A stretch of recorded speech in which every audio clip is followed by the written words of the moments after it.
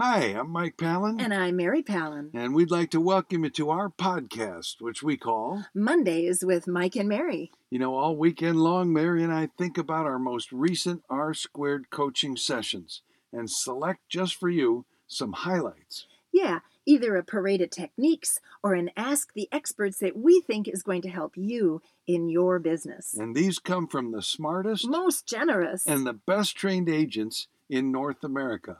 Just remember, because what happens on R-Squared stays on R-Squared. It's confidential. So we don't use names. Now, if you'd like to find out how R-Squared coaching could help you in your business, go to floydwickman.com and you'll find the most affordable and the most effective coaching program on the planet.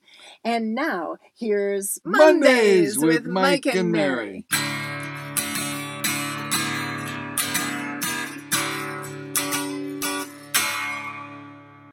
So I have a parade of techniques. All right. So we have 3 students, Michael, that are doing this. They're using marketing on shopping carts in their local store. Groceries. Yeah, and becoming kind of famous. Like people recognize them. And of course, that's the store you shop at, right? But the reason I'm bringing it up today is I love this idea. First, he said, I'm on every cart in the store. So he got the full account, not just 1 out of every 10 or something. And secondly, every couple times a year, he does like a special little promo. And he markets this promo that if you take a picture of you with my shopping cart, you can, and then win something. So at Thanksgiving, it's you can win a turkey. So, I mean, you could offer probably almost anything, right? Probably. But tag me, post it on Facebook, and you could win a turkey. I like that. What a neat little marketing idea. Using social media, getting your face out there. Yeah. Maybe the grocery store would donate something. Like the turkey? Help. Yeah. Maybe. Have you got a parade of technique? Yeah, I've been singing old Frank Sinatra songs, and there's one lyric that he says in there, vainly fighting the old ennui. Oh, yes. You know, weariness, exhaustion. There's so many of us who are pandemic weary. And it looks like things are opening up almost everywhere. Sweden is going to allow tourists from the U.S. in. Whoa, that's a good sign. And Canada opened July 1. That's terrific. Yeah. So, one of our students went to an event. A real live event? Other singers. What? And a composer who brought music. And they sang together and had a wonderful time. And she said, go sign up for something you just love doing, because we're back to doing those things again. We need that.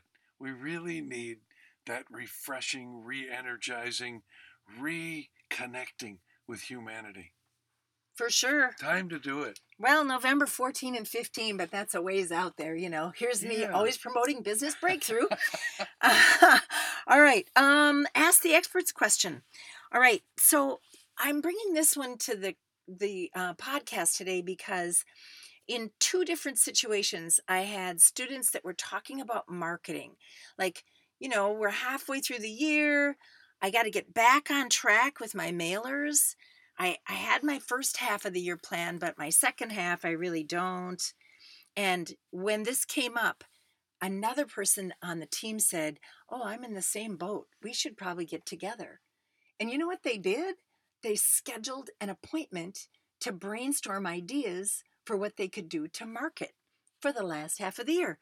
I love that power of R-Squared coaching. And along those same lines, we had an Ask the Experts question about a high-end property. And what do you do to market a high-end property that's maybe a little more unique since it's been on the market for a little while and no one has come along and snapped it up? In fact, they haven't even had a whole lot of showings. So here were the ideas that were given. So we're along those same lines of marketing. Market to high-end VRBOs, that there are companies that will buy properties for high-end overnights. So we got on we got on Google. We Googled the address of this property, one of my favorite things to do. I love that. And we talked about, okay, what needs to change? One thing that needed to change is there was a guest house that wasn't featured in any of the photos, but you could tell that it had it because it was in the comments, and you could see the edge of it on the exterior photo. So what about, promoting that, letting people know? Why hide it? Yeah, exactly. And then what about virtual staging? There were several rooms that were pretty busy. And so is there a way to do some virtual staging? And of course, you remember, I think the first time you brought that to the podcast was with a student who makes a 2-foot by 3-foot color photo of the virtual staging, puts it on a core board, puts it on a stand. So not just using it online to drive more showings, but also having it right there at the house for comparison. Yeah. And then we heard about a company. Now this is unproven yet because we just started using this, but it's a company that's new. It does digital marketing, and the name of the company, it's from Ohio, is Uncommon Reach. So our student is friends with the guy that started this, Uncommon Reach. And what he does is he targets the 5 states that surround your listing. So high end, your out-of-state buyer might be not even knowing your property is there. Mm-hmm. So how do you reach that out-of-state buyer? And there's all kinds of embedding in the ads. It created 57 clicks last week, and it targets people that earn $500,000 or more with pop-up ads. Is that cool? Yeah. Yeah. So that might work. It's funny you mentioned virtual staging because I read an article today about a trend that's continuing from the pandemic, which is people buying houses sight unseen because of a virtual tour. Sure. And I think what we're going to start seeing is photographs that are labeled unretouched. This is how the house really looks, because you remember glamour shots. Oh, yeah. Yeah. Well, you can make your house look bigger than it really is, or look cleaner than it really is, and better lit than it really is. And, truth in advertising. Well, that's an interesting perspective. Yeah. Well, I've got an opposite, ask the experts, from my parade of techniques. Oh, all right. This is not someone who's exhausted. It's someone who's overworked.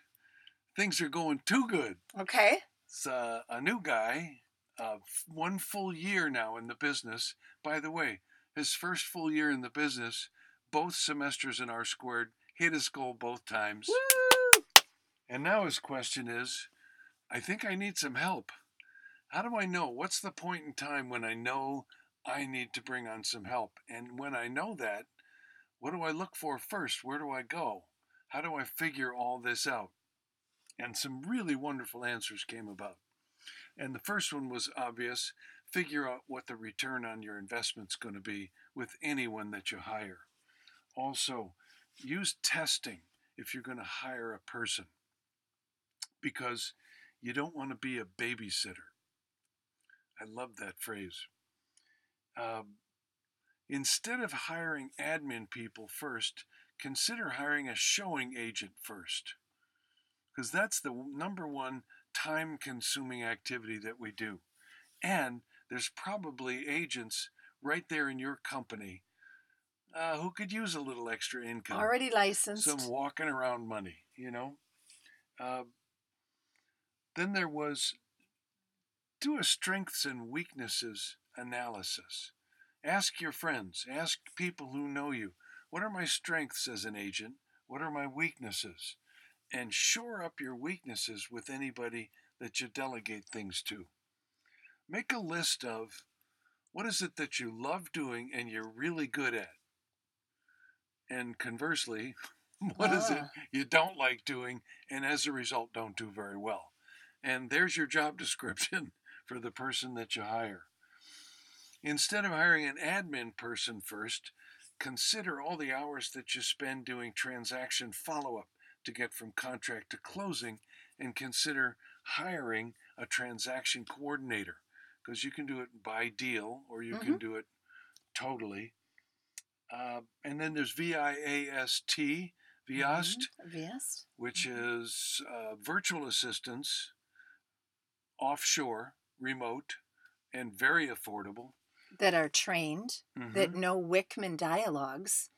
And we've been using them. We think they're great. So if you've been to any of our events, you may have met Shine, whose husband is her partner. Now, we think they're marvelous. They're, $9-10 an hour.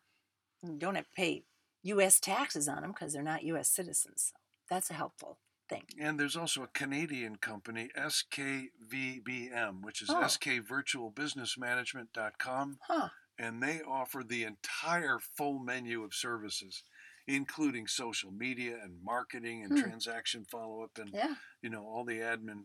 So the services are out there if that's the way you want to go. If you'd prefer to hire a service rather than trying to manage a person. Might be easier. Yeah, it might be. Hey, and it might be easier to hire someone to clean your house and do your grocery shopping and chauffeur your children. Depending on your lifestyle, real estate may not be the first thing to delegate. Maybe there's some other things. Mow the grass, But the first part of the question was, at what point do I seek help? Yeah. And, well, if you got Crashing China, remember the guy spinning the plates on top of the white sticks? Yeah. If you can't keep all your transactions together, that's a sure sign that it's time to think about it. I think when you get more than a couple of closings a month on a consistent basis, that's really time to start thinking seriously about what can you delegate? What should you automate and delegate and eliminate? And what systems do you have in place? And, we've got friends with systems. We do. Yeah, exactly. So get a hold of us if we can help you at all. Connect you with any folks like that. So stay healthy and stay happy, and we'll see you next week. All right.